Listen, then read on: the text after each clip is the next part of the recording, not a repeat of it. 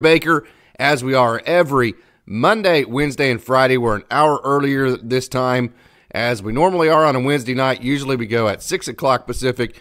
We're on at 5 o'clock Pacific because I love the Oklahoma State Cowboys, and they are playing football tonight at 6 o'clock Pacific. So I'm excited about that. They have the Texas A&M Aggies in what we all know as, I don't know all of the sponsorship names, but I do know it's the old Alamo Bowl in San Antonio. So excited about that. Austin, excited for today's show. A lot to talk about, and good evening.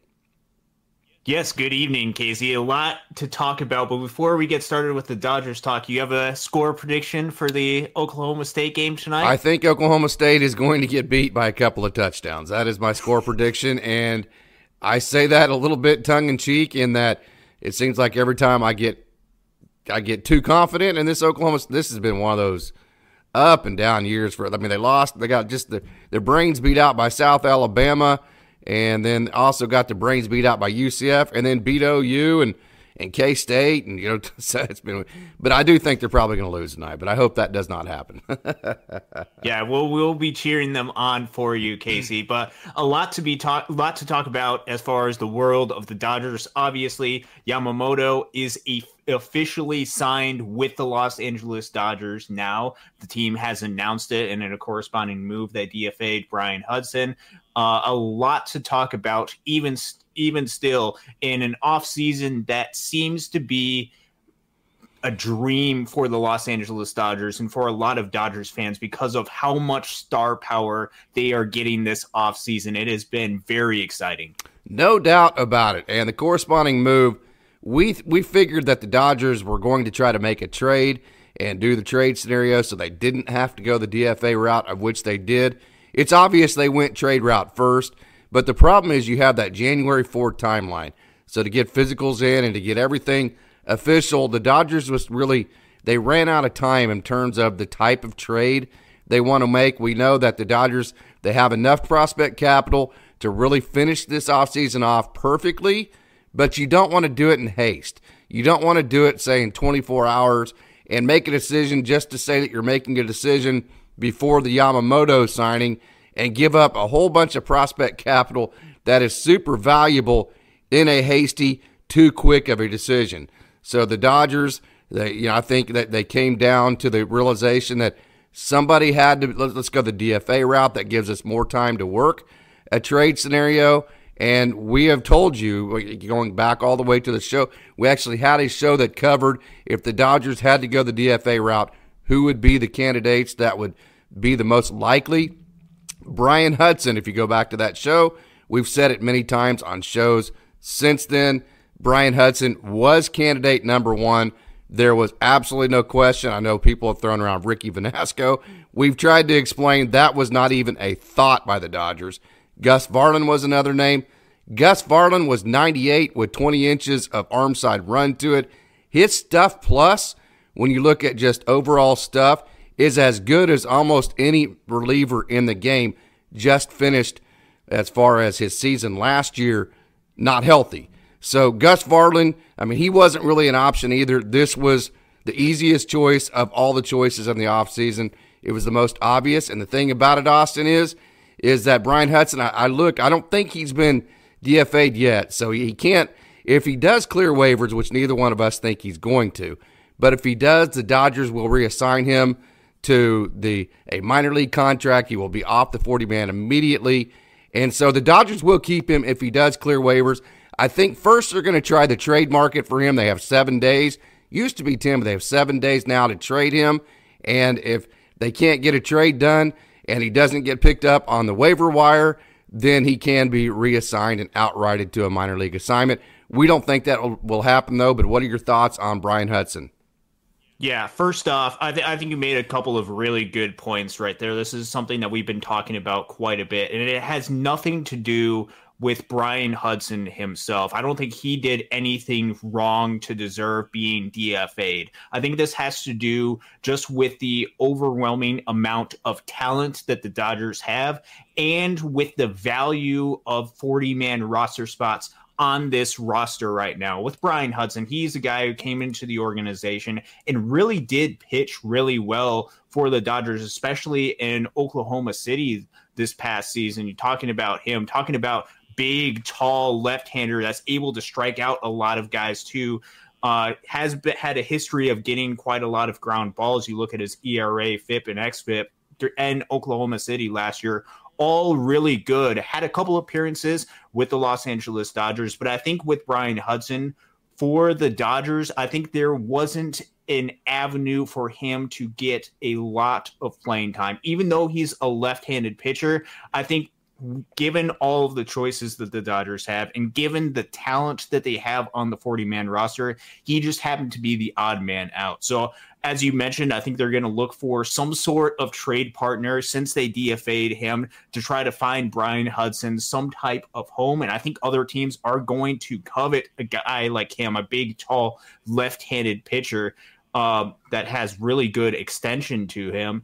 But obviously, with the signing of Yoshinobu Yamamoto, that is a huge get for the Dodgers. I think they looked for some other trade avenues, potentially with some of their other prospects. There's been a lot of rumors about Clase and Bieber. There's been other rumors about potential other trades. I think that's them looking at different avenues, knowing they had a couple of days before they had announced Yamamoto.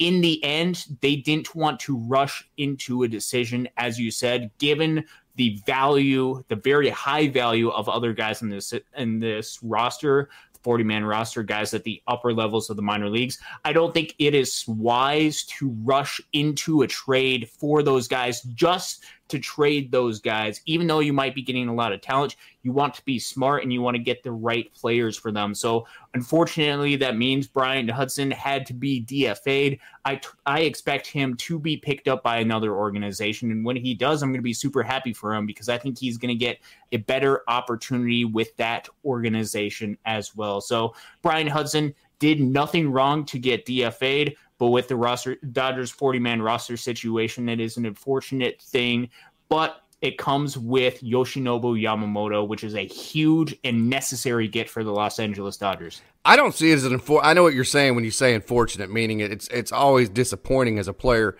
when somebody DFAs you because it feels like they're giving up on you. It feels like they're cutting you, right? But I think this is a positive thing all the way around. Yes, Roy, good evening. The Dodgers do have 7 days to trade Brian Hudson, and he could be part of any package that the Dodgers use to go make a trade for a Shane Bieber, an Emmanuel Clase, or a Randy or anybody they wanted to go trade for.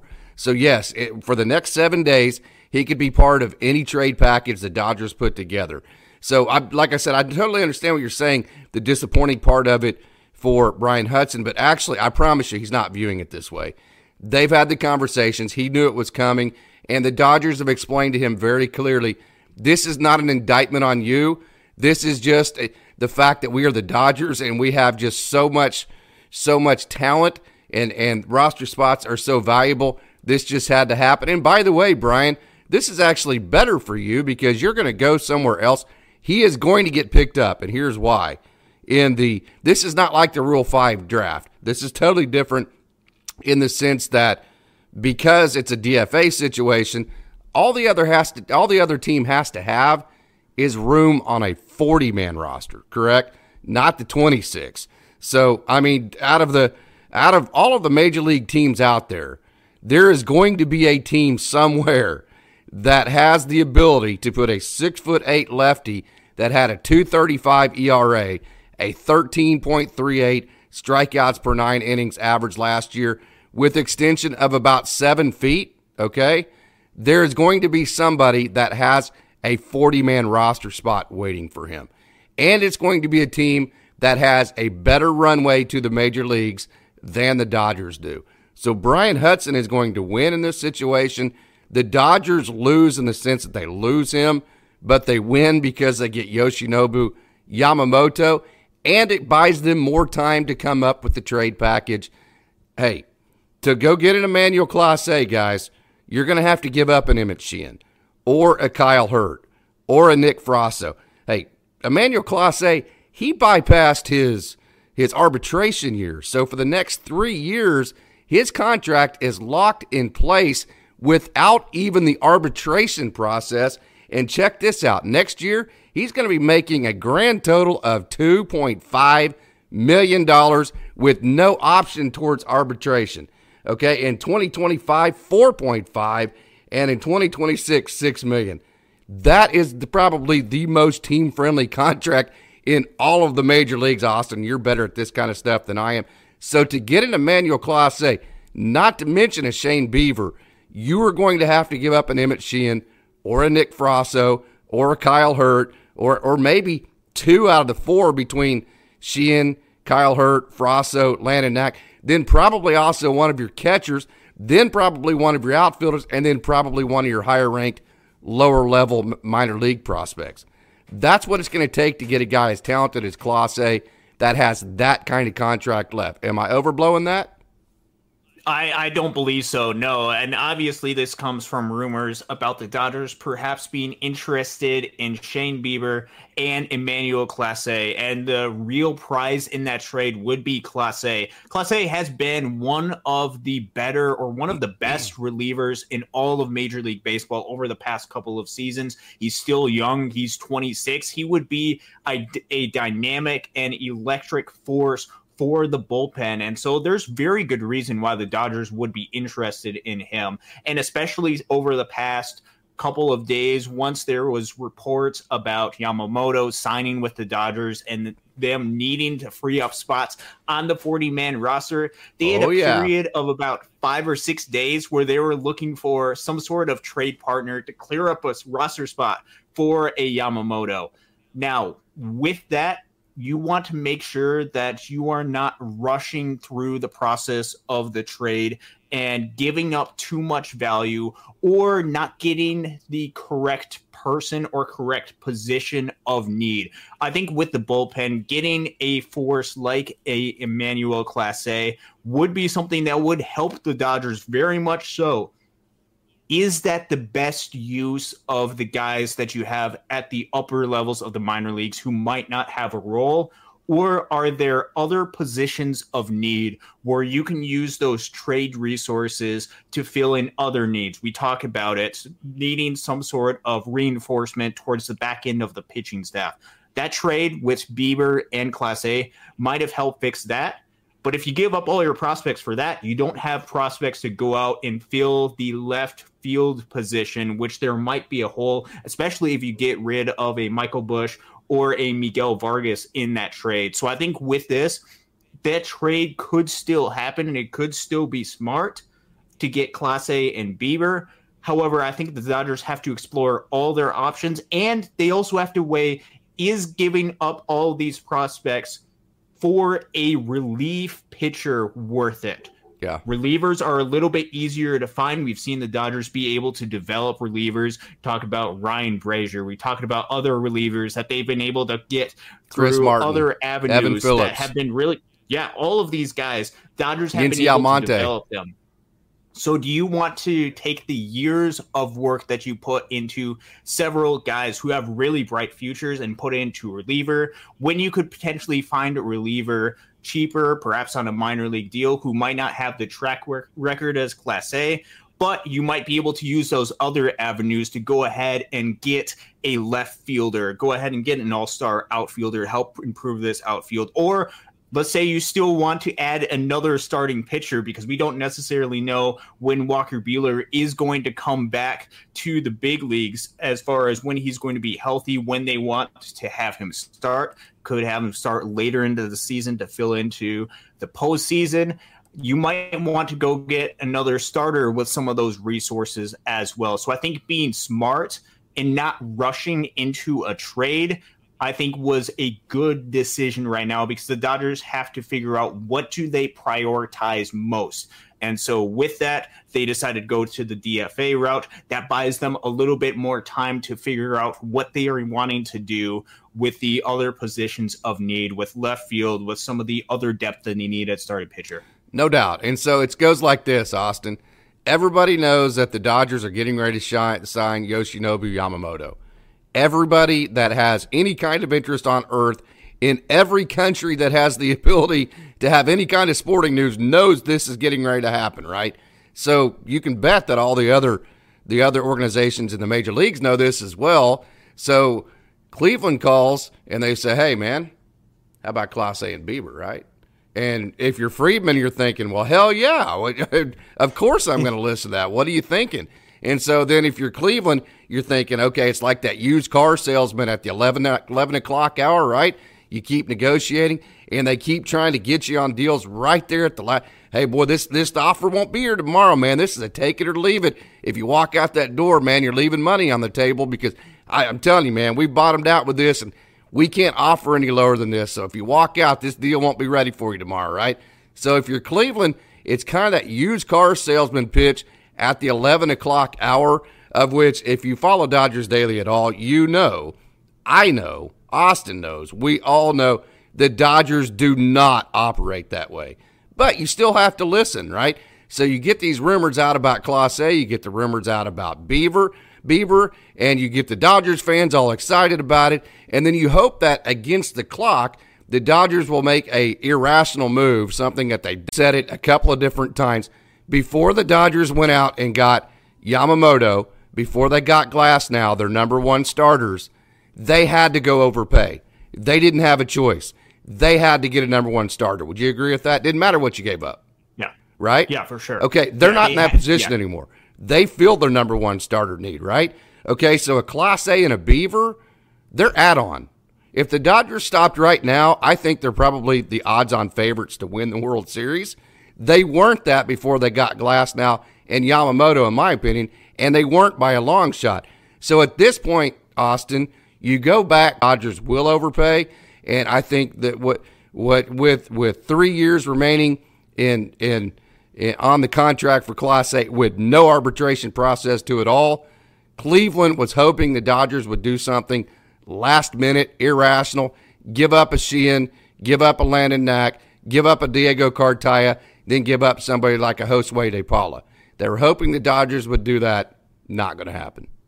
Now, the trade probably will happen, but it's not going to be because the Dodgers made a hasty decision. It's going to be because they thought through it and they feel like this makes the Dodgers better, right? Yeah, I think you're absolutely right. And I think it was probably a smart thing by Cleveland to do to try to see if the Dodgers acted in some sort of desperation in order to clear up 40-man roster spots before Yamamoto. So I give them props for that, but I also give props for the Dodgers for being smart and being careful as far as how they want to approach this. They have a lot of talent, but now that they've gotten their biggest needs, now that they've gotten the number one starting pitchers in both Yamamoto and Glasnow, and now that they've gotten Shohei Ohtani, they have filled kind of the needs that we talked about going into the season, and now they have options. Now, needs versus wants, Austin. They filled their needs. Now they have wants, yes. Right? Yes. Yeah, and they have options as far as what they want to do. In left field, they could play a Michael Busch. They could play Miguel Vargas. They could play Chris Taylor. They do have options out in left field. For the back end of the starting rotation, they do have a ton of talent, which we've talked about a lot at the back end of the starting pitcher, whether you're talking about Sheehan, Gavin Stone, Nick Frasso, Landon Knack, all of those guys. They do have a lot of options as far as what they want to do. I think they would prefer to get a little bit more security, especially because of the team-friendly nature of Shohei Ohtani's contract and the need to just overwhelm this roster to go after a World Series push. I think they would want to do that. But now that they filled their needs, they can be strategic and smart as far as how they approach that. And so they don't have to make a trade with the Guardians for Clase and Bieber. They don't have to do that. That could be an option that they still pursue, but it can now be on the Dodgers' terms instead of being on the other team's terms, which going into this offseason, knowing that you needed a number one starting pitcher, I think that was something the Dodgers knew that they were going to have to overpay. Now they can be a little bit more picky as far as what they want to do in order to complete this roster to make a World Series push. No doubt about that. Hey, we have a wonderful crowd already this evening. We want to thank everybody for joining. And again, it was an hour earlier than we normally are, so I appreciate you hopping on. Want to also remind, hey, we do have our super chat set up. If you look in the chat down there, there is a $sign right next to the chat. If you click that, you could be the very first super chat ever for Dodgers Daily. Now, how cool would that be? I haven't actually even thought about it long enough to think of what prize we would give the first super chat that ever in the history of Dodgers Daily, but it would be something really cool. So we're going to have some really cool super chat prizes coming down the line. Haven't had a chance to sit down and think about all of that yet. Probably some guest appearances, some stuff like that. You know I'm not afraid of any of that kind of stuff, right, Austin? So a lot of cool stuff coming down the line. Okay, so some more trade talks going on. Yamamoto signed today. By the way, who you're seeing right here is Nick Frosso. We saw Brian Hudson pitch just a minute ago, and then I'm going to play Landon Knack. Let me get you on Landon Knack here before I move on, just so we can continue to talk some Dodgers baseball and some hot stove talk. So Clase, first of all, let's finish this conversation on Clase, Austin. Just from your perspective, what type of haul would it take? Yeah, it's going to take probably one of Michael Busch, Miguel Vargas. It's going to take perhaps two of the pitchers that you have within the system, and then maybe a Diego Garcia. It's going to take a massive haul in order to get a Clase. Shane Bieber is not going to take as much because he only has 1 year left of control before he becomes a free agent. It is going to take a massive haul, and I don't think that is the wisest thing to do for a relief pitcher, because relievers tend to be a little bit more versatile, or at least volatile, I think is the better word to say, than some of the other positions. Kind of go up and down year to year with relievers, and you're able to find them for significantly cheaper and get similar level of production. Clase obviously has a huge past record as far as how good he has been. I think the Dodgers can find that elsewhere, and they can use those types of prospects of Busch, some of the pitchers that they have within the system, maybe a Cartaya, to get fill other positions of need, I should say. Yep. So you just saw Landon Knack. You've seen pictures you've seen video of Brian Hudson. He was the big lefty. Then you saw Emmett Sheehan. You saw Nick Frosso, Landon Knack, and then here is River Ryan. So I wanted to show you what would the Dodgers be giving up if they did go get an Emmanuel Clase or a Shane Bieber.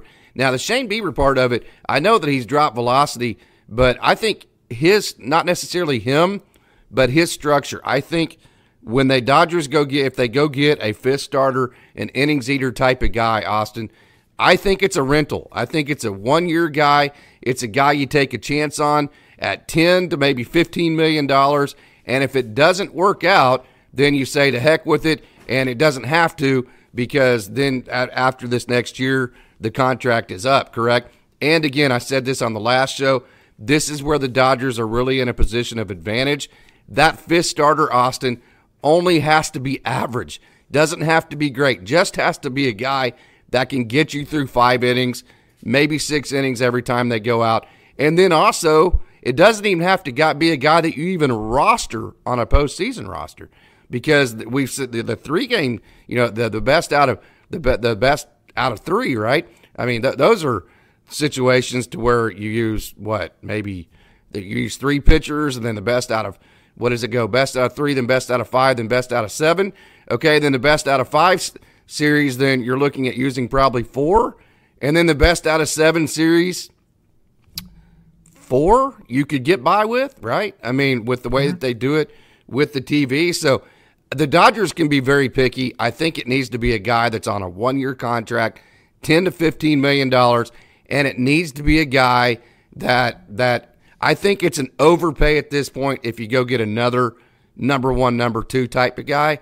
I think it needs to be a guy that is definitely squarely a number 4, number 5 type pitcher, because I think that fits your salary structure, and or if it's in a trade scenario like Bieber, then it also fits your prospect capital structure. Does that make sense? Yeah. Not necessarily Bieber himself, but a pitcher like that in a trade. Yeah, I think that makes a lot of sense, especially because the Dodgers could use that to fill other needs as well. I think right now what you're talking about is the Dodgers need to fill innings in during the regular season. There's 800 to 900 innings that the Dodgers need to fill from their starting pitchers.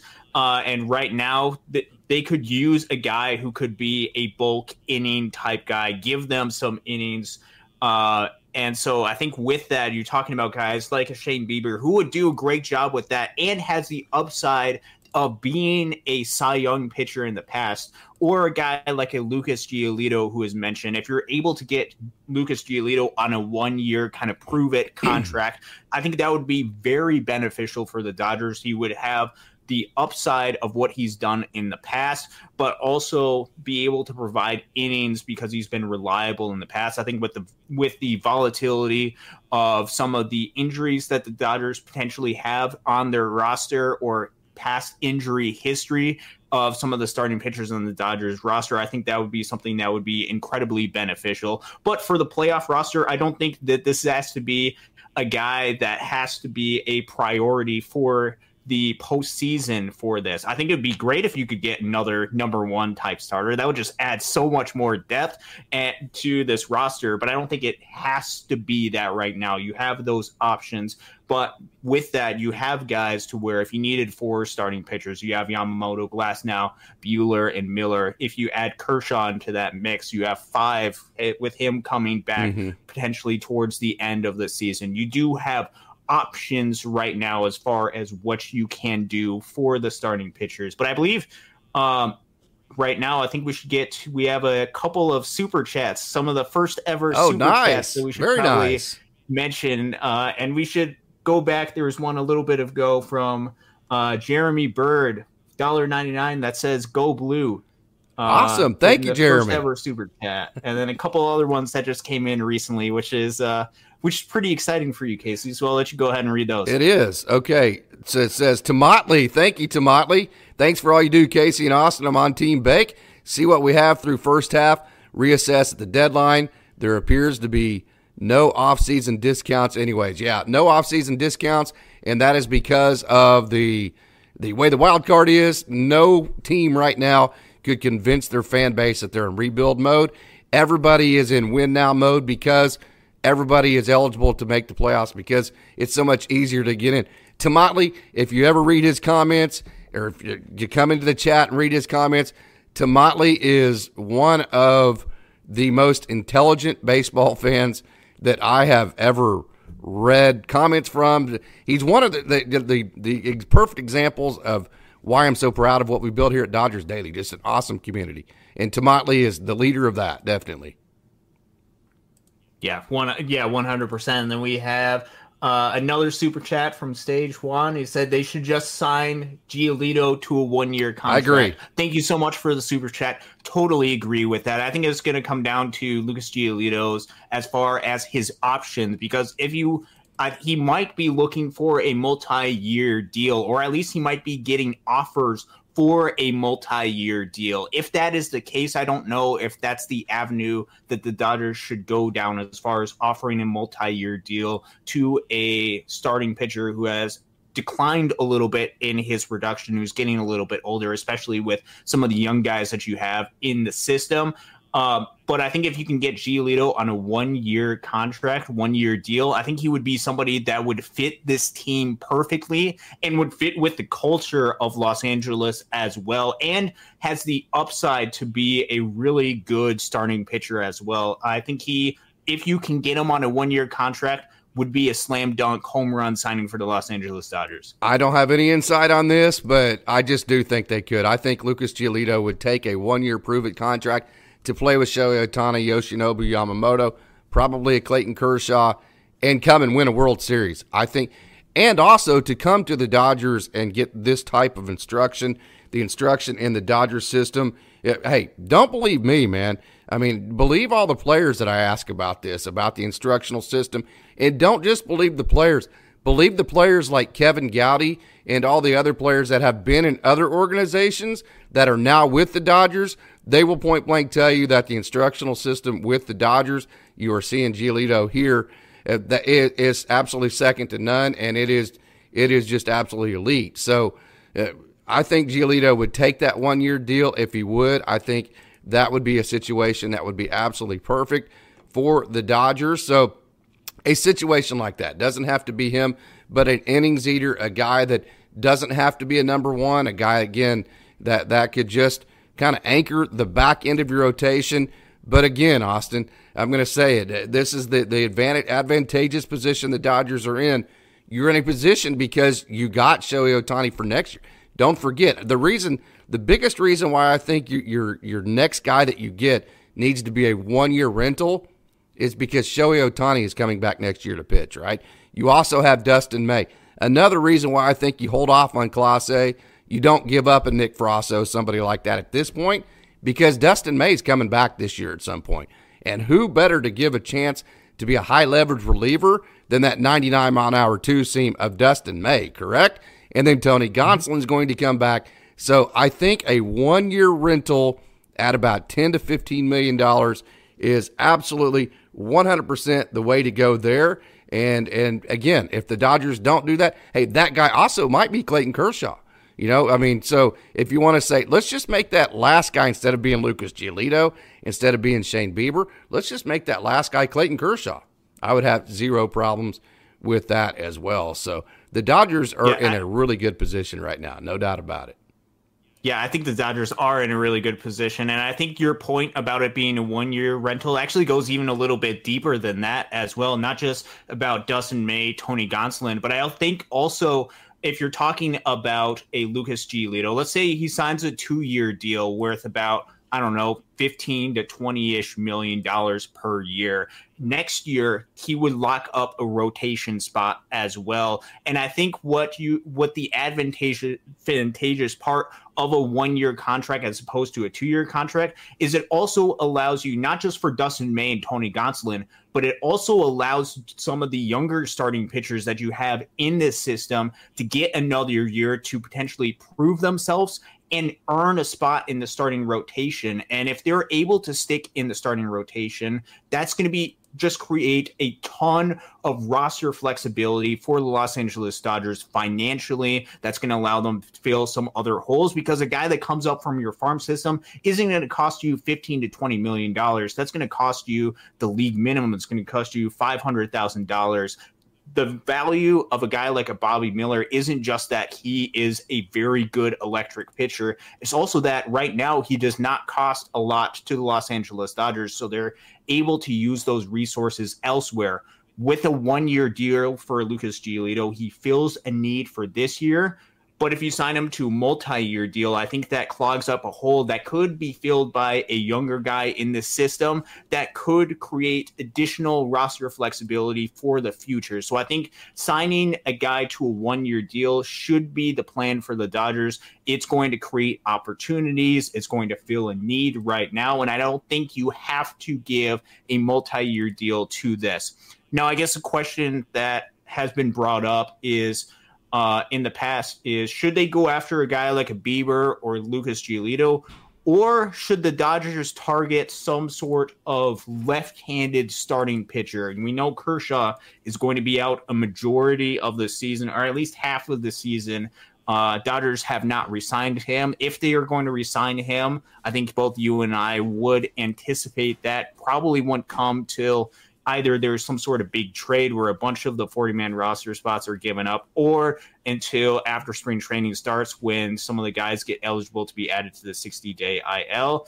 But right now, the Dodgers don't have a lot, really any left-handed starting pitchers. Do you think it should be something that the Dodgers, given that they're in an opportunity where they can explore several different options, should they be looking for specifically a left-handed starting pitcher, or should they be advantageous as far as the best pitcher they feel like is available, even if that means they have no left-handed starting pitchers besides a Ryan Yarbrough who can fill in that role if needed? I don't think the Dodgers should specifically target a lefty just to say they have a lefty. Jesus Luzardo would probably be the number one option.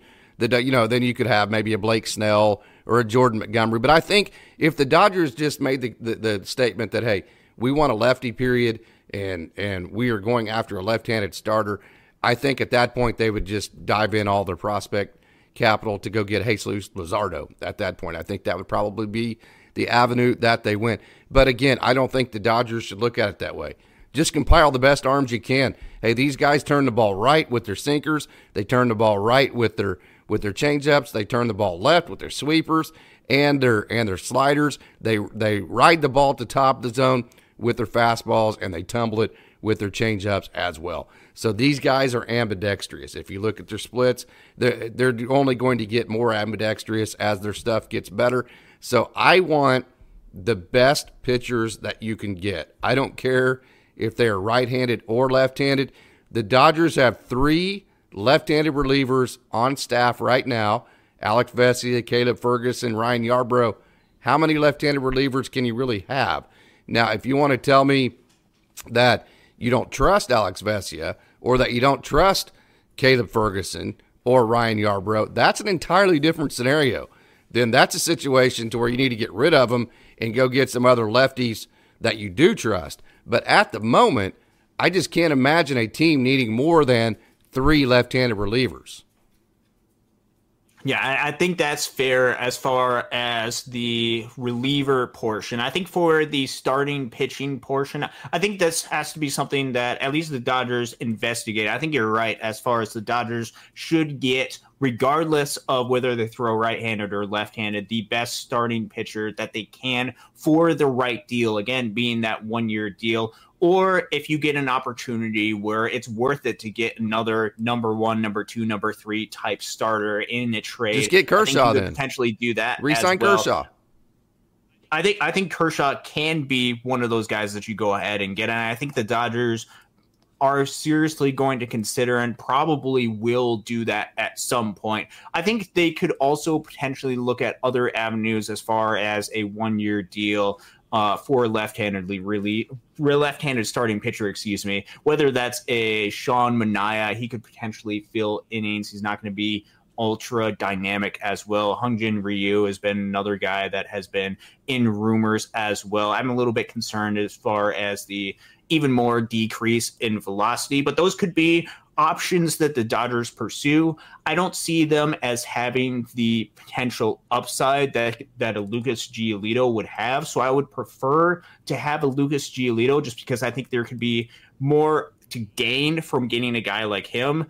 And he has a past of being a really good, almost ace level starting pitcher, as opposed to some of the other guys. But I think they can still explore that to fill in some of those innings. They don't have to be dynamic. They don't have to be aces. They have to be there. They have to be healthy. I think another guy like a James Paxton could be another guy that they look at, although he has a little bit of a history of dealing with injuries, so I don't know if you want to go with that route.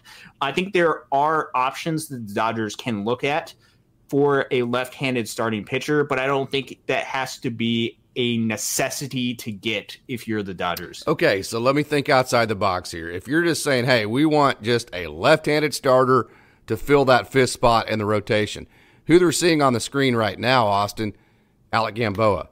Now, let me explain this, okay? You don't have roster spots for him right now. He is not going to get on the 40-man roster until spring training. So whenever you put Dustin May on the 60-man, when you put Tony Gonsolin on the 60-man, or if you – okay, so Austin, how about this? You sign Clayton Kershaw, right? He immediately goes on the 60-man IL, right? Okay? Mm-hmm. Well, that's 3 spots right there on your 40-man roster that will be available in spring training. Why not put Alec Gamboa on that and let's see what he can do? He's a guy that we've seen reach his 99. He has been a starter his entire career, okay? He just got moved to relief. He has starter-type stuff, okay? He's a guy that is very, very, very talented, okay? So if you're just going to say, hey, we need a lefty for that number 5 spot to eat innings, just put Alec Gamboa on the 40-man roster after you DFA guys once the pitchers and catchers report, and let him be that 5th starter. To me, that's the way you go there if it's not Kershaw. If you're just going to say we need a lefty. Yeah, I think that's a really interesting and outside the box idea that I hadn't even kind of thought about. You do have guys in this system, even though you don't, if you look at the upper levels of the farm system, especially on Fangraphs, you don't see a left-handed pitcher that is immediately there, but they are left-handed relievers who have had a history of being starters that you can throw out there, be even just like an opener type, go ahead and pitch 2-3 innings and then be able to, maybe even 4 innings as well, and be able to work and see what these guys have as well. I think that would be an outside the box option that you could certainly. So what about Kershaw for 3 innings and Gamboa for 3 innings, and now you have a 6-inning left-handed starter in your 5th spot? I think I think especially if you're able or Yarbrough, say Yarbrough, because Kershaw's going to be in. Let's say Yarbrough the first 3 and then Gamboa 3 after that. What about that? I think that is an option that the Dodgers could potentially pursue if they're looking at some of the free agent left-handed pitchers. They're not liking what they're seeing. I think with a Luzardo, I think with a Skubal, 2 guys that I think the Dodgers would prefer to have in their rotation are going to cost a lot, and especially if you want to utilize your trade pieces to fortify the outfield, that might not be an option. I think putting a Gamboa in there could be an option that the Dodgers try to pursue. We talked about it on the video that we did yesterday. Gamboa has a ton of talent, and this would be an absolute dream come true for him to be able to get this opportunity. I think he's going to get an opportunity at some point if the Dodgers decide to utilize it. If he comes out and does really well in spring training, he could earn that opportunity as well, especially if the Dodgers are looking for a left-handed pitcher to come up and be a starter or opener, fill in some innings as well. Yeah, that just kind of outside the box there. If you're just literally going to pin yourself down into saying we need at least one left-handed starter, I think instead of getting one left-handed starter, I think you could get creative and make 2 of your lefties, Ryan Yarbrough being one of your swingmen, and then Alec Gamboa or somebody like that could be a swingman as well. I think you take 2 of your lefties to make him that one lefty starter in the 5th spot. That's the outside of the box thinking that I would do there as far as that goes. Hey, we have a lot of comments that we have not gotten to. We have a wonderful lobby tonight. Again, Austin, it's been wonderful having all this growth, isn't it? Oh, yeah. No, it is truly amazing to see the growth that we've seen at Dodgers Daily. And we can't say thank you enough to the listeners, to the people who've commented, liked, shared, subscribed, all of that stuff, who have viewed the Dodgers Daily content. We put a lot of work into this, and we're very grateful for you guys. No doubt about it. Austin and I work very, very hard at this to get the videos that you see here, and just and more so what Austin and I try to do. We get the vibe of the organization. So you don't necessarily need to have inside scoop, because it's like whenever you have teammates that play with each other a lot in terms of on the field and being teammates for a long periods of time together, you already know what your teammate's going to do before they do it, right? You anticipate that. So when you're around the organization like Austin and I are, the reason why we know Daniel Hudson's going to be the number 1 DFA target, or the reason why you know they're going to go trade before they go DFA, the types of stuff that we have been pretty accurate with, is because we just simply know the vibe of the organization. We know these guys. Yeah. We know the people that are making the decisions. We know how they think. And so even without even necessarily having to use any of our sources, which we have, but we don't use them because we don't like to be the scoop type of guys, it allows you to be accurate in those scenarios because you just know how these people think. So we work very hard at getting those type of angles, and we certainly appreciate the great support that we have had. So let's get to some of the comments. Roy, good evening, Roy. Craig, good evening to you. Danielle, Finn, thank you so much for joining. It says, hello, been enjoying your show the last few weeks. Thank you so much for joining, and I hope you keep coming back to Dodgers Dogs as part of the Dodgers Daily Network. We certainly enjoy this show and hosting it every Monday or every Sunday, Wednesday, and Friday. Hep C, good evening. I don't like Bieber and Clase. Bieber is declining and 1 year left on his deal. Any reliever can't be trusted on a year-to-year basis. That is a great point, Austin. Relievers are so volatile, especially when you're going from an environment like Cleveland to Los Angeles. So you're going to a new team, which is tough enough to begin with. You're getting put into high-pressure situations, and then also in environments that, I'm telling you, the environment at Dodger Stadium with all of the talent that the Dodgers have assembled with the recent signing of of everybody that they've signed with Shohei and Yoshinobu and Glass now, it's going to be different for any reliever coming to this Dodgers team. So the volatility there, who's to say Chris Martin, like the Dodgers have gotten, won't be better than the guy that you just paid $1 trillion for, right? Because relievers are volatile.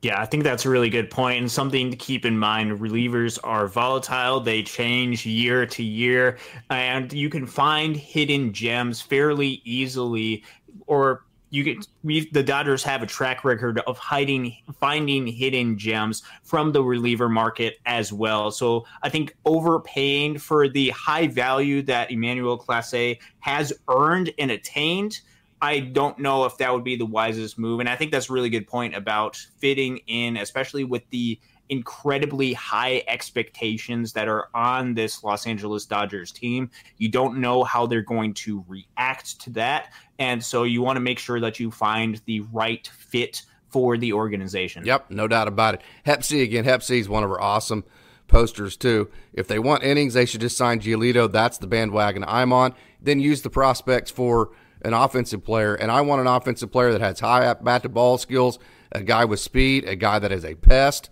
on the offense, a guy that steals bases, and a guy that's going to not strike out and score a lot of runs, be the run-scoring type guy because he's stealing a lot of bases, taking the extra base. I want that type of offensive player, and or just a player that's so talented you just have to go get him, like an Arozarena type. So I'm on that bandwagon. Go the free agency route for your fifth starter. Sign it to a 1-year contract, $10 to $15 million. Use all of your prospect capital, your blocked prospects. Then go get the outfielder / offensive player that makes sense for this team. I think at that point you have had maybe the best offseason, of all time in terms of making your team just unbelievable at that point. So Hep C and I are on the total same page there. Paul, good evening. Paul Charles, hello, guys. I was wondering if that trade is coming of Shane Bieber and Emmanuel Clase. I think that was a lot of noise coming from Cleveland. Anytime you see also accounts that it's not like John Heyman or some of the big guys that you're used to passing, somebody like that. When it doesn't come from those guys, every single time that's the case, it's an agent or a player or somebody like these accounts that don't normally break big news. Okay, they know a player or an agent, and that agent specifically contacts them because they know that account will take a chance to get out news, to become, maybe a guy that had the scoop on one particular situation. Okay, so there is always, anytime it comes from a smaller account, trust me on this, there is always a narrative that is being used by somebody to use that account to gain leverage somewhere. So whoever has that scoop there, that came from somebody that was looking for leverage, as far as whether it be from the Dodgers or whether it be from the Guardians. My guess it would be from the Guardians to try to get the Dodgers to see where their interest was at. And so I think there was some smoke there in terms of either the Cleveland or the Dodgers wanting to see what the interest was. Okay, how many prospects are you willing to give up? I think they were trying to see where is the beginning points of the negotiations. I think that's all that was. So I'm not saying that trade won't happen, but I'm saying all that was just leverage to try to figure out where each side is at this point. So, okay, Roy says, Casey, do the Dodgers still have 1 week to work on a trade when they DFA a player? Yes, after you DFA a player, used to be 10 days, now you have 7 days to find a trade, and that would be not Daniel Hudson. Don't let me say that, Brian Hudson. If I say Daniel, please correct me, Austin. Brian Hudson, they do have 7 days to trade him. They could put him in any trade package that they wanted to get any prospects or any players back that they wanted. Reminder also, we do have our super chat going, and so, hey, if you'd like to donate 50 cents or whatever you'd like, we've already had some wonderful donations tonight. Okay, William Andrews, let's go Dodgers. Yes, Oscar Vargas, good evening. Can almost bet the Dodgers tried moving an end to the roster pitcher, but ultimately couldn't, which left them DFAing Hudson. Yeah, that's kind of what I'm thinking. The Dodgers, they weren't ready to put the package together that it would take to. Okay, so to get the guys that they want right now, they just weren't ready to put the pencil to the paper to the package to get rid of the guys. Yeah, I think you're right with that. They have to be smart. They have to be prudent with their choices. And especially, we've talked about these and we've covered, and we pride ourselves about covering the minor league Oh system yeah. as well and talking to you about how talented these guys are. That's why Casey does interviews with these guys. That's why we spend a large portion of the show, especially during the season, specifically covering the minor leagues because we see how talented these guys are. And trust me, we aren't the only ones who notice this. The Dodgers know this, and other organizations know this as well. So if you don't have the opportunity, which I encourage you to watch the minor leagues, whether that's the Dodgers, whether that's another organization, there is a lot of talented players on there throughout the system, regardless of whether they're on any sort of top 30 list or whatever. There's a lot of talented players, and organizations are doing whatever they can to acquire as much talent as they can. So I think with Cleveland, I think they were using the process, using the knowledge that the Dodgers were going to sign Yamamoto to try to see if they could squeak their way into the door to get as much talent as they can from this incredibly loaded Dodgers farm system that they have spent a lot of time developing, growing, making sure that these guys are as valuable as they can. If they're able to use them within the Dodgers, that's great. Otherwise, they can use them to keep acquiring star power. So I think with Cleveland, I think they were looking for some sort of way to acquire talent. The Dodgers, with the position that they are in right now, were able to wait a little bit and be smart as far as how they go about their process, make sure they get the right fit for the organization. I think that's what the comment was alluding to. And I think if you understand the situation where the Dodgers are at right now, as far as not just at the major league level, but also throughout the system, throughout the organization as well, I think that was a really good, smart call because that opens up more avenues and doors instead of forcing your way into some type of trade. Yep, no doubt about it. Great points there, Austin. Roy, good evening again. Roy, our priority should be an outfield bat over pitching. I would agree with that. It has to be a player who hits for average and not swing and miss. Roy and I are on the exact same page. That was one of the things that I was kind of against the Teoscar Hernandez. I know he's hit 25 home runs like every year that he's been a major leaguer. I know he does hit home runs, but the Dodgers already have enough boom and bust, in my opinion. I've been bitching and moaning about the team not being dynamic enough offensively. You look at Teoscar Hernandez, 7 stolen bases. Right? So basically what you're getting with Teoscar Hernandez is Jason Hayward with not nearly as good a defense, but with a few more home runs. Yeah, and I think with this, I think this is a product of what we've seen in the past. In the past, we've seen this Dodgers offense, once they got to the postseason, get cold. Now, I think part of that has to do with this. When you're a part of this heavy 3 true outcome type of players like a Max Muncy, you're going to deal with inconsistencies. So how do you go? The question is, how do you go about limiting the inconsistencies? And I think the Dodgers have one of 2 options that they could go with as far as this feeling the need for the outfield. They could go and try to get a really productive, perhaps a super powerful hitter that would just add another level of depth to where you can't have all of these guys be off. At least some of them have to be hitting for power. Or you can get a guy who's a little bit more of a higher floor that has a little bit more of different skill set, different tools, has the ability to get on base, but also limit some of the strikeouts. There's some guys on this team who strike out a fair bit amount, who provides some stolen bases, who provides a little bit of something dynamic. So I think you have to either go for some type of star player who might not fit the dynamic role, but would be just another force to be reckoned with in this offense. Or I think you can try to approach it with a little bit of a different strategy just to add something different that might not go cold in the postseason. It would just give opposing teams, they don't just have to figure out how to get out a bunch of power hitters. They have to worry about, okay, we have to deal with this guy as well. And then if you're getting a guy who steals a lot of bases, perhaps the pitcher might be focused a little bit, even just a slight bit, too much on the fact that that player might steal some bases and might throw a mistake to a power hitter as well. So I think just adding some dynamic piece could be something that the Dodgers look for. Or they can go ahead and just go for another star player as well. Either one of those two options, I think, are what the Dodgers have to do.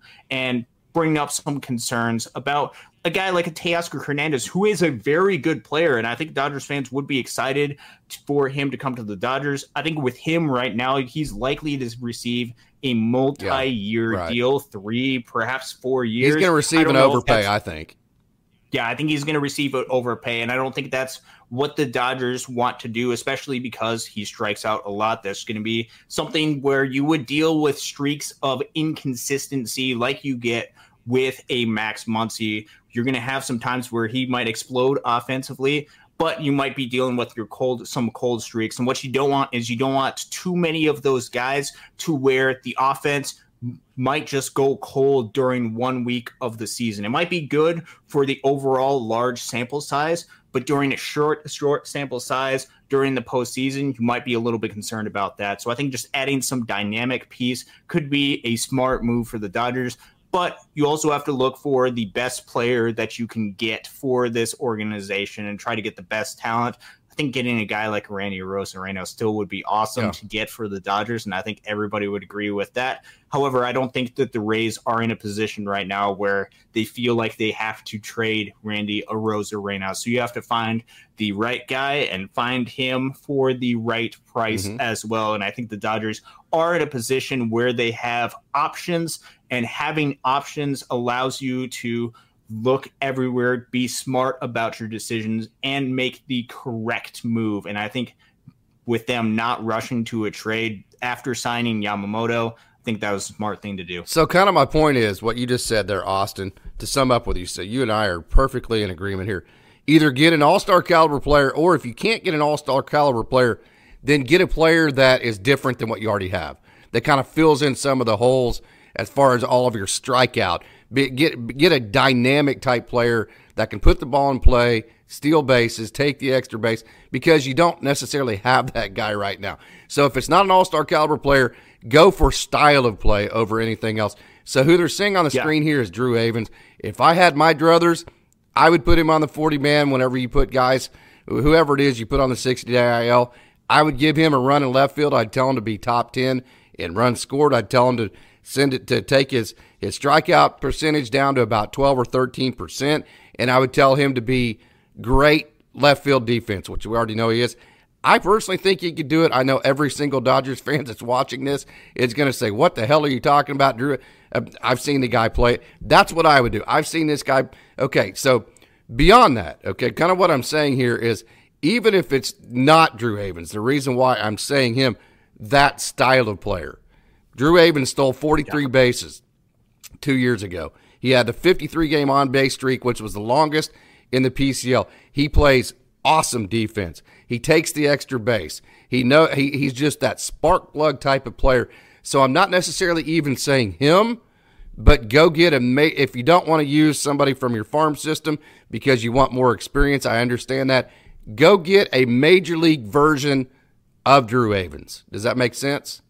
Yeah, that totally makes sense. And I think that reminds me kind of this past season. So I had the opportunity, as you can see with some of the gear that I have on today, to watch a lot of Great Lakes Loons baseball. And one guy that was an absolute pest for other organizations to deal with was a guy by the name of Taylor Young. Yes. Now, you might not just have got a message from him, by the way. Young. We're going to have an interview over after New Year's Day, by the way. Just got a message like 5 minutes ago. Yeah, there you go. I was just about to say that he's a guy that perfectly exemplifies this type of style and what he can add as far as dynamic play. He's one of those guys who draws a lot of walks, doesn't strike out a whole lot, but last year he had 56 stolen bases. And what that was able to do is that was able to free up the rest of the offense where there was a lot of power, there was a lot of dynamic ability, and allow them to be able to contribute, to be able to hit him in, allow them to be able to take advantage of other situations, and also force the other team to focus on that aspect as well. Focus on a way to get Taylor Young out. Obviously, Ty isn't going to be ready for the big leagues by opening day, or at least I'm not anticipating him to be ready, making that jump from high A to the big leagues. But getting a style of player like that is just going to create something different for other teams to think about. And even if you're able to get them to think about something for just a little bit longer, that could open up some avenues for some of the other sluggers, which you have a lot of on this lineup, to be able to hit for power. So I think either adding another slugger, another really good star power player, which I think it should be priority number one for the Dodgers, is to get a star player. But if not, they can look as far as adding some dynamic ability to this lineup, something that this lineup doesn't have a ton of, something that this roster doesn't have a ton of. And we've seen that have success in the past in the postseason. The other option, if you want to stay in-house, let's say that you don't go trade for an outfielder, I think another really viable option, and I know some people are going to push back on this, that's totally fine.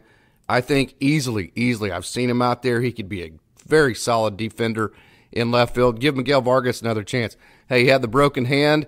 Things didn't work out for him. I can't defend any of his production last year. I can't defend any of that, Austin. Not going to try to. He didn't take advantage of his opportunity. So if he doesn't get another opportunity for the Dodgers, I'm okay with that because he had his chance, correct? All I'm saying is if you want to stay in-house, I think Miguel Vargas is a wonderful option to throw out there in left field. Give him a couple of months, see if he can get the hit tool working. And if he does, I think you would make a very, very viable left fielder. He's a good athlete. We've seen the hit tool his whole entire career. Again, not saying you should do it, not saying he deserves it or any of that, not saying that you should do that instead. Matter of fact, I've been screaming, go get a left fielder for how long now? I'm not saying that you should. I'm just saying if you stay in-house, I do think Miguel Vargas would be one of your best options. Yeah, I think he certainly is up there as far as the options, and that shows that the Dodgers do have options as far as how they want to fill their left fielder. And let's not forget how highly thought of Miguel Vargas was even just this time last year. We can't defend the production that he had last season. We talk about these guys needing runway at the big league level. He got his runway, and he really struggled with that. But the Dodgers do have the option to try to run that experiment again. They have the ability to see if give him another chance, see if he's able to stick it out in left field. And if that's not able to work, they also have the trade deadline to where they could acquire a left field talent if they don't see any sort of good options on the trade market or in free agency right now. So there's no rush for the Dodgers to get a left fielder, which means you can be strategic and you can take the chance that is the best for you on the trade market. But I think with Miguel Vargas, he still has a ton of talent. He still has that ability, that right center field gap type of swing that he can get. I think if he's able to get back, if he's been, and I know he has been working really hard during this offseason to get to the type of player that he was, if he's able to get his health back, I think he can be a really productive player still. The Dodgers have the option to give him that opportunity, or they can look to see who would provide a little bit of a better floor as far as a left fielder and try to add something else. Dodgers do have options, which is a good thing because just a couple of weeks ago when they hadn't signed anybody in free agency, they have needs. Now they have options. Yeah, that's exactly right. Needs versus wants. They have wants right now. You could also always throw Chris Taylor in left field or move Mookie Betts back out to right field. Another option that, hey, going to be back this year, one of your favorites, Austin, Andy Pages. Don't forget that he led the minor leagues for the Dodgers 2 years ago in home runs, got promoted to AAA last year, and hurt his shoulder his very first game with AAA Oklahoma City. Andy Pages is just a wonderfully talented young man. Since last year, he actually dropped 25 to 35 pounds, was playing center field a lot last year to just kind of make himself more marketable. So another guy, again, we're just talking about if you don't go get an Arozarena or a Teoscar Hernandez, then if you want to keep Chris Taylor as your utility guy, which I would prefer, then who would you put out there? Well, I think it's going to be either Miguel Vargas Drew Avans, Andy Pages, or Michael Busch. I think it would be one of those four guys. Yeah, and I think it's important for Dodgers fans not to forget about Andy Pages, or not to just easily kind of throw him into some sort of trade discussions, even though he hasn't made his major league debut. And even though he missed a lot of time this past season, Andy Pages is an incredibly talented player. He's one of those guys who is a big-time power hitter, has the Great Lakes Loons all-time record as far as home runs, both in a single season and during his career. You're talking about a guy who also walks a lot, doesn't strike out for a ton, given the level of player that he is. A lot of fly balls. And yeah, and I've been doing a lot of research, and hopefully there'll be some sort of piece about this coming into the near future. But just with the level of production that he had in 2021, which he had a 150-something WRC plus, just even being in that category is incredibly rare and is a very good indicator of a big league player and possibly an all-star caliber player as well. Andy Pages has all the tools. He has all the potential to be a major league player if he comes back, if he is healthy, and if he starts off the ground running, especially if you decide to go with a Miguel Vargas or a Michael Busch in left field, and Andy Pages is just knocking on the door. And let's say Miguel Vargas struggles, you could give Pages that opportunity. And again, you want to have guys, and you need to have guys on this roster who are fairly cheap and controllable. That allows you to have flexibility to fill other avenues of need when you need to get a Yoshinobu Yamamoto. That is the gift of the Shohei Ohtani contract, is it allows you to get other players as well. That also comes when you bring guys up through the organization as well. And I think Andy Pages has all the talent in the world to be a starting outfielder at the major league position. I think he has all the tools. I think it's going to come down to, is he going to be ready, and do the Dodgers decide that they want to prioritize him and give him some sort of runway? I think they're going to have to do that with at least some of the minor league players, because if you give everybody on the 26-man roster, or even going to 32 players on the roster, major league contracts, signed to major league deals, don't have anybody pre-arbitration, it's going to be very expensive, and it's going to create little wiggle room as far as the roster, no matter how great of a contract Shohei Ohtani has. So I think giving a guy like Andy Pages could be a really good option if they decide to go that route, and especially if they decide to give Miguel Vargas, Michael Busch first dibs as far as that left field position. And then if that doesn't work out, moving to plan B with Andy Pages if he's ready, or Ryan at Ward, the trade maybe deadline going to get. And some of the other guys in Oklahoma City too, yeah. Yeah, and the advantage, I say Andy Pages over Ryan Ward only because he's already on the 40-man roster. So that would be a lot easier move for the Dodgers to make. So just some options there that are outside the box if the Dodgers don't. Again, we all want the Dodgers to go, first of all, to go out and get an all-star left fielder. We all want that, right? May not happen. The Dodgers may want to keep all their pitching prospects, keep all their pitching capital. They may think they're good enough how it is. So they might sit on what they are right now. So at that point, who's going to be in the outfield for the Dodgers? Because I don't think Chris Taylor will be your everyday left fielder. So your options would be then Miguel Vargas, Michael Busch, Drew Avans, Andy Pages, Ryan Ward. I think they would be in that order right there. And you've seen all those guys except for Wardo. I didn't put Wardo in this video because we've shown a lot of him, and he is not on the 40-man at this point. So, okay, let's get back to some more of the comments. We have a bunch of them. Okay, so we have a question. Went from Soldier Boy 3064.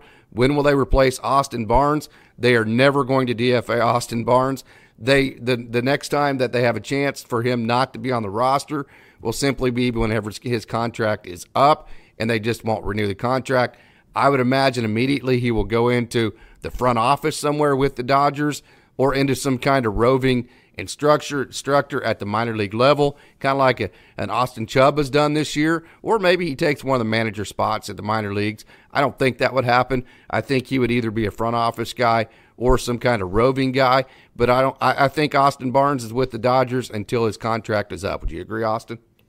Yeah, he has, I believe, one more year, Yes. one more year left on his deal. And I guess the question that you have with a guy like an Austin Barnes, let's say that you just go ahead and DFA Austin Barnes, who do you replace him with? Well, that would be Hunter Fiducia, right? You have Hunter Fiducia, you'd call him up to be your backup catcher, but where is the depth outside of that? The other guy on the 40-man roster is Diego Cartaya, who has not played a AAA game and struggled quite a bit in AA. You don't really have a ton of depth right now at the catcher position. You could potentially sign some guys on a minor league deal, but are those guys going to bring the value that Austin Barnes brings? I know Austin Barnes doesn't have a ton of value, especially offensively right now at the plate at the big league level. He is a good clubhouse piece. He does work well with the pitching staff. I know he is frustrating. He only plays a third or so of the games right now. And I think that where the Dodgers are at, especially at the depth at the catcher position, they have a lot of good depth, but it is down towards the lower levels of the minor league system. They don't have a ton of depth at the upper levels of the minor league system as well, to where just getting rid of an Austin Barnes and not making any sort of corresponding move, which there's not a whole lot of catchers on the market right now to replace him. I think that wouldn't be... I think it's going to be difficult for the Dodgers to do that, and I don't think that tomorrow they should just DFA Austin Barnes without any sort of backup plan. So right now, Austin Barnes is the backup catcher. He's built up so much respect, which, again, the respect should be what you're able to do on the playing field. But I think with Austin Barnes, I think he still brings at least a little bit of value to the clubhouse and what he's able to do with the pitching staff, even though value that he brings offensively is not really there. So I think right now, Dodgers are going to be with Austin Barnes for one more season, and then they're going to have a bunch of different depth options through their farm system that have come up that can fill the role of the backup catcher, whether that's Hunter Fiducia or some other guy comes up and earns that position as well. They have a lot of depth in the system, just not at the upper levels of the system to where it makes sense right now. Seeing Diego Cartaya throwing a runner out there, you saw him hit just a minute ago. So kind of the question with Austin Barnes isn't necessarily is he good enough to be a major league starter. It is he better than any quad A type catcher like a Tony Walters, a Patrick Mazeika, or I never get Austin Wynns, the guy that you got last year in DFA. Is he better than that type of guy? So I'm going to say it again. I think if it goes to be like a situation to where you need, like, say, 6 weeks covered, I think the Dodgers would use Hunter Fiducia in that scenario. I think from a game-to-game perspective, pop in here, pop in there, Austin Barnes is your guy that gets those type of outings. So I do think right now that Hunter Fiducia, in a lot of ways, as far as on the field, is considered the number 2 catcher for the Dodgers, because I think if it turns into an extended period of time, he would be the guy. And then I think the Dodgers would go get another quad A catcher. Austin Barnes would be the backup guy. That way, if Hunter Fiducia gets nicked up, then you can bring that quad A catcher back up. Now you have Austin Barnes and a quad A catcher. So I think from that perspective, it makes it to where what's the point in DFAing Austin Barnes? Because I don't think he would be your long-term starter if you got into a long-term scenario anyways. I think that would be Hunter Fiducia. Yeah, I think that's right. And we talk about a lot of these guys. It can be difficult, especially when you're getting very limited playing time. With the Dodgers right now, the designated hitter position is going to be filled by Shohei Ohtani. So even for a guy like a Hunter Fiducia, who would be, let's say that he's your backup catcher, he might play every third day, and with him he's going to play basically catcher exclusively, and so he's not going to get the extended run time that he's needing to right now. I think Austin Barnes would be better in that position right now. Now, if they have 6-8 weeks where they need a backup catcher, one of the catchers is injured, I think Hunter Fiducia could fill in that role and fill in it really well, especially with the production that he showed last year. He earned a spot on the 40-man roster, and there's reason why the Dodgers added him there. But right now, I think with Austin Barnes, I think frustrating for Dodgers fans because they expect more out of players at the major league level. He is not filling to those expectations. But right now they are stuck with him, and I think I would anticipate him still being on the 26-man roster to open the season next year. You have one more deal. He only has to play every third game or so. And who knows? He has shown in the past that he can be productive. So maybe he can get back to that.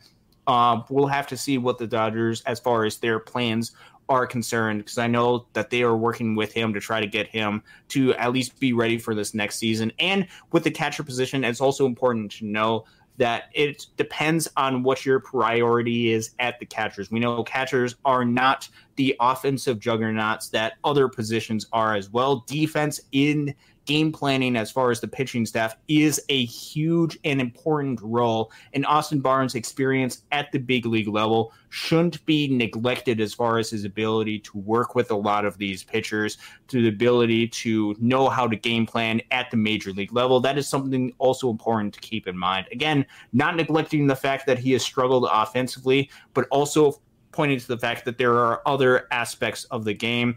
And right now, with the depth that the Dodgers have as catcher, I think right now it makes sense to keep Austin Barnes unless you have another plan to get another catcher, whether that's a quad A or whether that's getting like a Gary Sanchez or somebody like that on free agency, only to a one-year deal. I think they could explore that, but I think right now the game plan, or at least the priority, is at other positions, and I think right now they would be okay with Austin Barnes as the backup catcher. Because they don't want Hunter Fiducia sitting on the bench. They want Hunter Fiducia playing every single day and getting 3 to 4 to 5 at-bats every day. Hunter Fiducia going to major league level and only playing every third game, that would likely be a disaster for a rookie. Trust me. Not, first of all, being a rookie is tough enough to begin with, and then if you're only going to get to play every third game, that would be just monumentally a bad situation for Hunter Fiducia. So they have to have some type of veteran that they don't expect a whole lot of out of in that backup catcher spot to play that every third day. And Austin Barnes, like we have a comment here from William, says he's a club guy. So when you look at all the actual elements to it, it makes some sense to keep Austin Barnes from that perspective. Roy Estrada says, when are we going to consider moving Caleb Ferguson and Alex Vesia? Good question. If you find better lefties out there, it's not going to be until you find a lefty that you're convinced is a better fit for this organization. Who would those lefties be? Yeah, and that is the good question. So that brings up the question of, okay, why don't the Dodgers go after the top left-handed reliever on the market, and like a Josh Hader, who has shown a ton of success, but then you worry about him getting a 5-6 year deal. Do you want to give that type of deal for a left or for a relief pitcher in general with that type of contract? So then let's say that you're not interested in giving a long-term contract to a relief pitcher, which we've already talked about. There is a lot of volatility in the relievers. So then you look at other avenues as well. There's not a ton of options out there. And with Caleb Ferguson and Alex Vesia, they have shown at points in the past where they have been really productive. They're still under team control as well. I think they can utilize those guys, but those guys don't work. They do have arms at the upper levels of the minor leagues, left-handed relief pitchers. We talked about John Rooney. We talked about Alec Gamboa. They do have those options, or they also have the trade deadline as well, which I think for a left-handed reliever, if they are needing a really good left-handed reliever, I think instead of going out in free agency and getting a guy to a really long-term huge contract, I think going to the trade route after either Alex Vesia or Caleb Ferguson, let's say that they don't do well during the season, that becomes an area of need, then you can explore that aspect then. But I don't think right now you are rushing to get another left-handed reliever. And again, relief pitching is so volatile. I know that was brought up earlier by Hep C. Hey, Alex Vesia was great one year. He's the perfect example, right? Alex Vesia was great one year. The next year, not as great. Yency Almonte, perfect example. Lights out a couple years ago, struggled last year. So even if you go get a guy, Austin, that was really good last year, honestly, the odds would say that because he's a reliever, he's probably due not to be as good this next year. It's just such a volatile situation.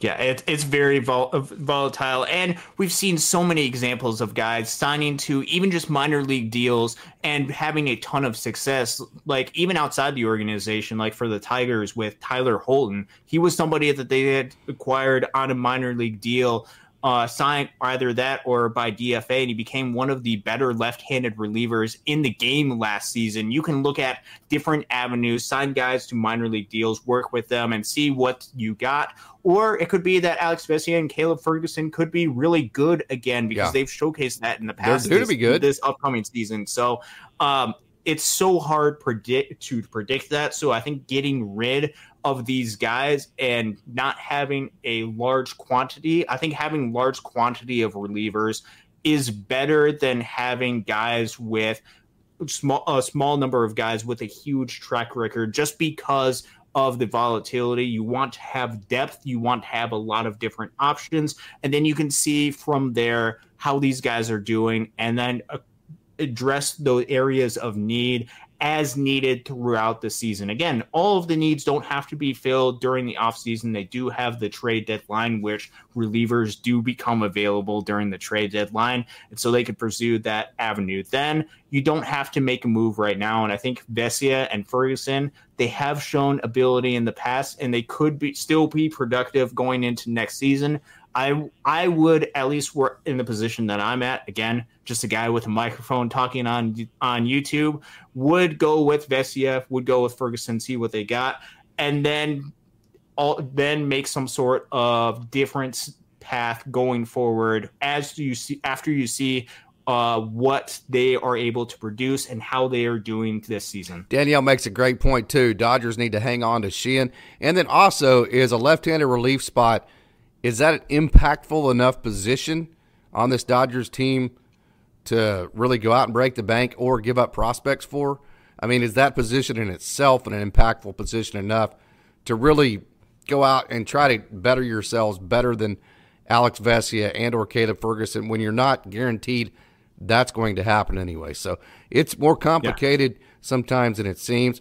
Oscar Vargas says Clase and Bieber would send a big chunk of the Dodgers' Major League ready prospect arms. No doubt about it. That's why they didn't do it at the 11th hour.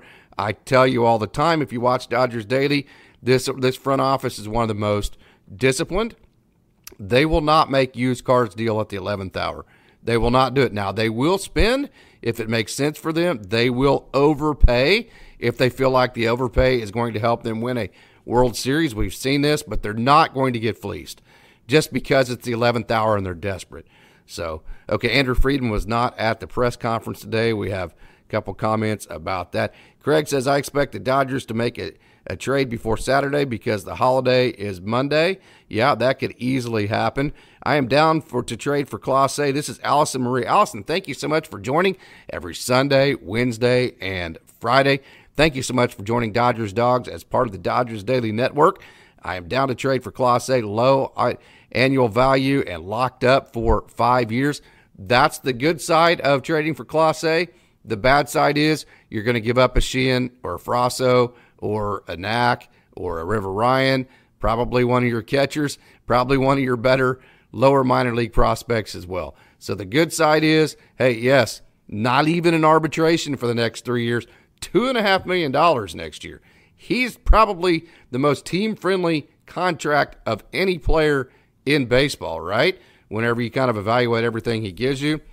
But because he's one of the most team-friendly contracts, they're not going to give him up for anything very cheap, right? That's the downside to it. Yeah. Yeah, it is he has incredible value. There's no doubt about that. And he's a great pitcher. It comes down to the cost of acquiring that and whether that's the smart deal that the Dodgers have to evaluate. And perhaps you have a different opinion than Casey and I does as far as that weight analysis. And we love those different opinions as well. And we love having different perspectives with this. I think that is a decision that the Dodgers are going to have to make. And it could be that they're happy with Miguel Vargas. They're happy with Michael Bush, one of those guys in left field. And they think the biggest area of need is a relief pitcher, another guy to fortify the bullpen. Yeah. And so Clase could be the option. So I can see where the Dodgers could be interested. It's just not where I would make the decision, nor do I think the Dodgers are desperate in a place of desperation right now to where they have to make that move. So I think we have to look at it from all different aspects to just to get an overall big picture. And then once you do that, the Dodgers can decide and make some sort of decision from there as far as whether they want to pursue a trade or not to pursue a trade. And we can all have our opinions. Again, let's go back to the Dodgers entered the offseason with needs. I think they enter the new year with wants. So whenever you've moved into the stage of wants instead of needs, that's when you go back to don't have to overpay. Again, Dodgers had to overpay to get Glass now. They had to overpay to get Yoshinobu Yamamoto. They had to overpay to get Shohei, although they had all the deferred money, and they're going to make more money back than they could ever think about with him. Still overpays. So you had to overpay to get to the position that you're in right now. Now you're in the want position, not the need position. Don't have to overpay. Now, there's going to be slight overpay for anybody you get because that's what the market is at this point with the wild card because so many teams have a chance to make that wild card. So when I say overpay, I mean such a gross overpay that we've never seen the Dodgers do before. You don't have to do that anymore. So now you only go get a left fielder, a closer, a fifth starter if it totally makes sense and it's totally a package that you feel comfortable with. Yeah, I think you're right with that. And that seems to be kind of a theme that we've been running with this show is needs versus wants. And the Dodgers are in a stage of they want these type of players. They want to fill these positions, but they don't necessarily have to. And so, and when you're in that position, you're in a very good position. And the Dodgers have had an incredible offseason so far. Today with Yoshinobu Yamamoto officially becoming a Los Angeles Dodger, a lot of good stuff has happened, but a lot more that can be done for the Dodgers. Yeah, Hep C makes a great point, kind of to echo what we're saying, what you specifically said, Austin. Dodgers found Brazier from the scrap heap, and he had a better overall season than Clase did. So the bullpen is the one spot where you can kind of shop at the 5 and dime store and find and use your capital. Elsewhere, we have a couple more minutes here. It's been a wonderful show. Another wonderful crowd here. We're going to try to get through these comments we have left.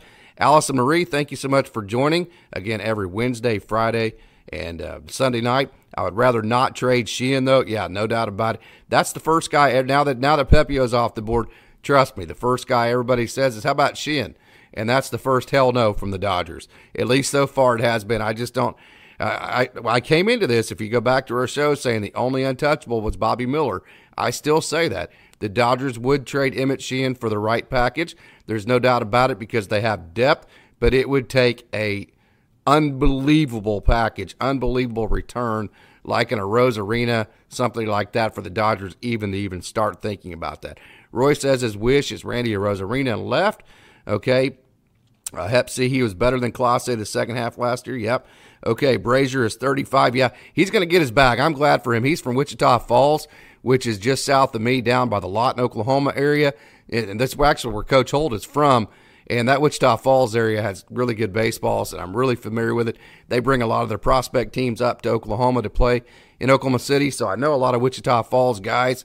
And so, I really root for him because he's from that area. So I'm glad that he came and got that bag, that great season. Now he's going to get that bag, Ryan Brazier we're talking about. Brazier had 44 saves. Yep.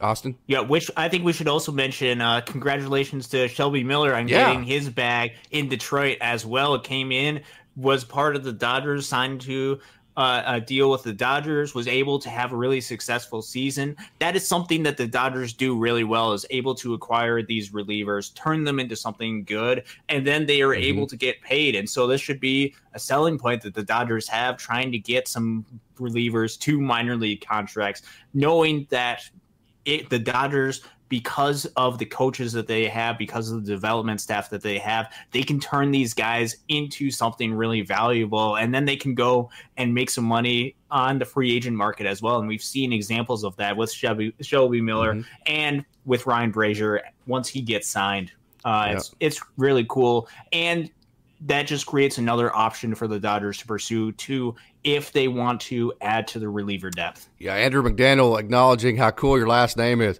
Hey, Brubaker, just sounds like a name you sit around in the office afterwards, drinking a beer with a cigar with your feet up on your desk. Hey, that Brubaker had a hell of a game tonight, didn't he? That's funny. I really appreciate that. That's funny. Okay. John says, love Brazier. Allison says, hater cost draft pick stuff, and we want a worse reliever for 5 times the salary. I love these kind of conversations. Trust me, this is exactly what happens in the war room. You get all these thoughts together, everybody gets their opinions out, and then they come up with the best plan. SC says Brazier was picked up for the minimum. Clase would take a Randy Arozarena package. Yep. If the Dodgers don't get an arm, Yankees will take him, says Mr. Classic. Andrew says, Brubaker, that's a pitcher's name. Okay, so Mr. Classic, the Yankees already got fleeced on Yamamoto, so they're going to try harder for Bieber and Clase. Yep. Allison Marie, I wouldn't get in a bidding contest. If the package fits, then get them. I definitely would not get in any kind of contest with anybody else with either one of those two. If $20 million a year, Allison says, then the added salary to the luxury tax compared to $2.5 million this year, and get an all-star closer that's 25 and let Phillips get the other high leverage innings. So Allison's making the case for getting Clase. We have other posters that are making the case for not getting them. Now you see how difficult these decisions become, right? Yeah. And there's no black and white yes or no right or wrong answer to these. It's all about opinion. Yeah, and I'm glad there's people taking the other side than what we are too. 100%. I think that is important, and that just strengthens our thought process as well, because it provides us with an alternative viewpoint. And I think that's something that both Casey and I provide, and something that's really cool is we don't live in the Los Angeles area. We don't even live in California. We live in other parts of the country, so we get a little bit of an outside perspective for this. And so being able to hear different perspectives, I think, is something that is really valuable, really important, and just creates an overall just better sense of community, and leads to better decisions as well, because it allows you to think through all of these different decisions. So yeah, great point about Clase not costing a whole lot and being an all-star level closer, especially in comparison to Clase versus a Josh Hader type who would cost $20 million per year against the luxury tax. I think it would be much better to get a Clase who is much cheaper and won't cost as much as far as the dollar amount against the luxury tax over a guy like a Josh Hader. It would cost a lot to get Clase, and so the question is the prospect capital best used to get a Clase? And so that's where the fun debate gets to be had. Yep. Okay, we're going to have a couple more questions here. We're going to get out of here. I'm going to get to my Oklahoma State game. Fernando, hey, I wanted to answer his question. What are the Dodgers going to do stopping the stolen bases? Next year, nothing. They have fixed that in the system, though. At the single-A level, Rancho, every one of their catchers was throwing everybody out, and Tyrone Lorenzo, one of their catching prospects there, had a sub-1.8 pop time in a game. So that particular situation is being addressed by the organization. Not going to do a whole lot about it next year, I don't think, because the Dodgers don't really believe in slide steps and all that kind of thing. They'd rather get the hitter out.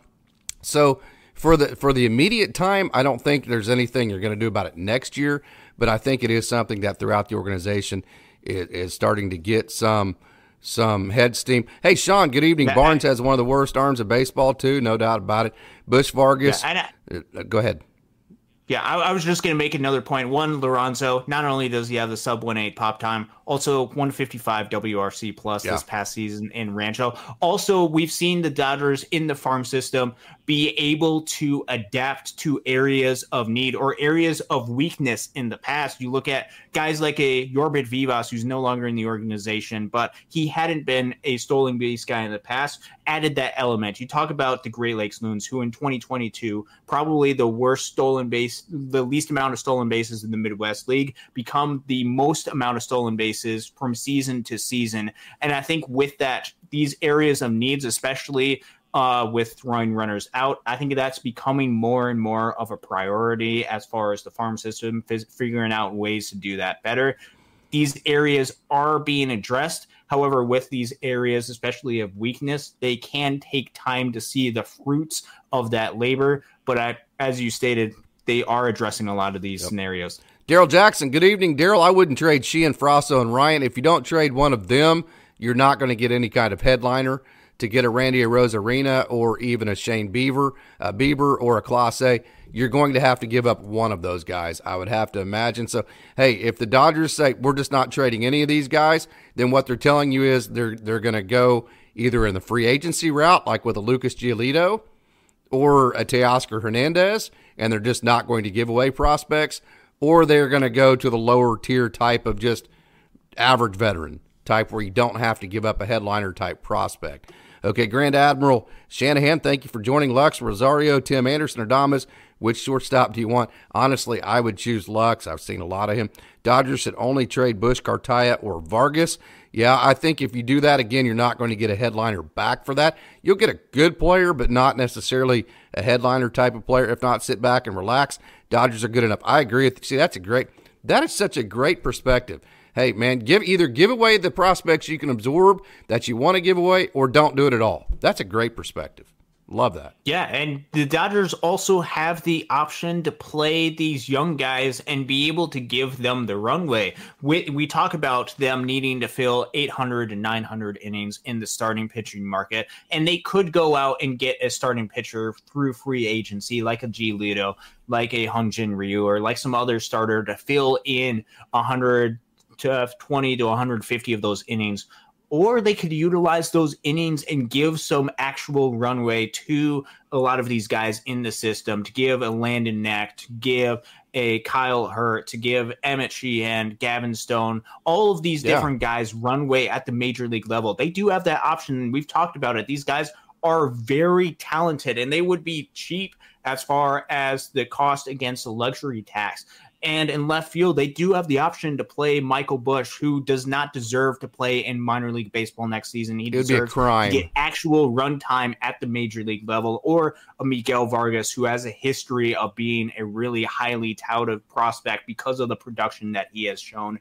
They do have the option to play a lot of these young guys, and sometimes the best move is not to go out and get a free agent, but to trust the system that you have and trust the young guys that you have within this system. So I think you can be okay with the guys in your system going ahead and playing with these guys and allowing them to get some run time. I think this team, no matter what, is going to win a lot of games and still make the postseason, even if you do nothing the rest of the offseason. So I think you can give these guys run time, even if the plan is to make some trades at the trade deadline. I think having that perspective, being content with what you have right now, not content in a sense like we don't want to do anything or we're not going to try to do anything, but content with the reality that these guys are incredibly talented and they need at some point to get some time at the big leagues, get some big league run time. I think that can be an option that the Dodgers could pursue. So I think it would be great. I think it would make great headlines for the Dodgers to go after a star player. They do have the option, though, of going in-house with these incredibly talented players, which we have been talking about for years as far as how talented these guys are. They could give these guys some options. They could give these guys some runway at the big league level.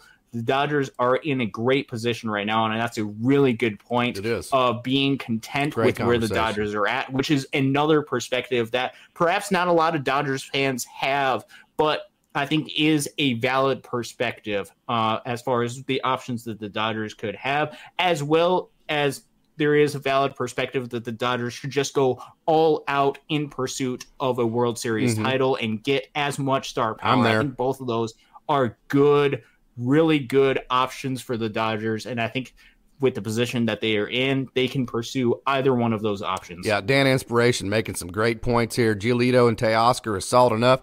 Those two would be free agent pickups, which means you keep all of your prospect capital. You have all your depth, and now you're really great. So what a wonderful man, Dan Inspiration. Make sure and come back and talk some more in this lobby. What great comments Dan Inspiration has had again every Sunday, Wednesday, and Friday. And another great comment from Paul. Man, I'm telling you, I say it every time. Dodgers Daily community, not the biggest, but it is the most intelligent baseball crowd out there. Paul says, people forget the Dodgers can also go back and get the players that they've lost in the past, either free agency or traded away. They love doing that, the Kike Hernandez type guys. Yeah, they have so many options right now, which means they are in a great position, which has been kind of the theme of the show today. The options that the Dodgers have, they could certainly pursue that as well. Yep. Okay, man. We went about 10 minutes over, but that's okay. We had a lot to talk about. We had a lot to say, right? So I know it's getting late on in Michigan time where you're at, Austin. So any final thoughts before we get out of here? Just a reminder, too, we've had a wonderful crowd. Hey, we do have the Super Chat ready. We've had some wonderful donations tonight. Just hit that dollar button right next to the chat if you'd like to give 10 cents, 50 cents, $1, $5, whatever you'd like. Every Super Chat goes towards Austin and I's gas or maybe spring training. It all goes right back into the coverage that we work so hard to give you.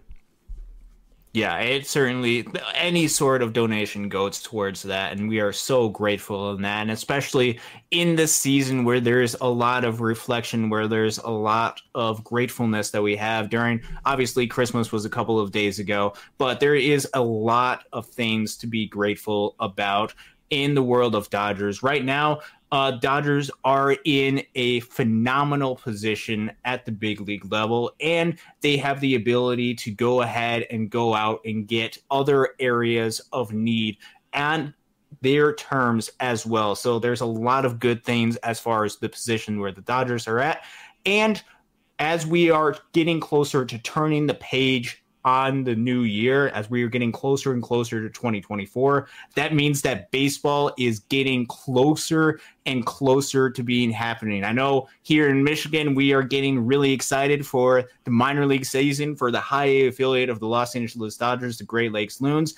It is 100 days until opening day for the Great Lakes Loons for a lot of the minor league affiliates, which means it's even less for the Los Angeles Dodgers, even less for the start of spring training. Once the new year kind of rolls into it, I know, especially here in Michigan where there's snow and there's a lot of cold, it can feel like winter takes a while, but baseball is right around the corner, and we're getting closer and closer to that. So I'm grateful for that. Grateful for the wonderful audience that we have that have shown so much support, especially over the past couple of weeks. We are so incredibly grateful for that, and so excited for what this channel, what this show is able to be and what it's becoming, and the kind of content that we're able to provide for you. Just a lot to be grateful about, a lot to be excited about. And as we anticipate the turn of the page, as we anticipate 2024, there's just so much to be excited about, and we can't wait to see what happens. And baseball is going to happen sooner than you think. No doubt about it. I want to echo everything Austin said about the wonderful crowd, the wonderful support. It is so humbling for Austin and I. We started this from ground up, from scratch, and we are so humbled and so honored that you guys choose to spend your time with us. Leave the wonderful comments and conversations. It is so fantastic, and it is so humbling, and it is flattering, to be honest with you, and we just so appreciate it. So keep coming back every Sunday, Wednesday, and Friday. So until then, until next time, until Friday evening, go Dodgers.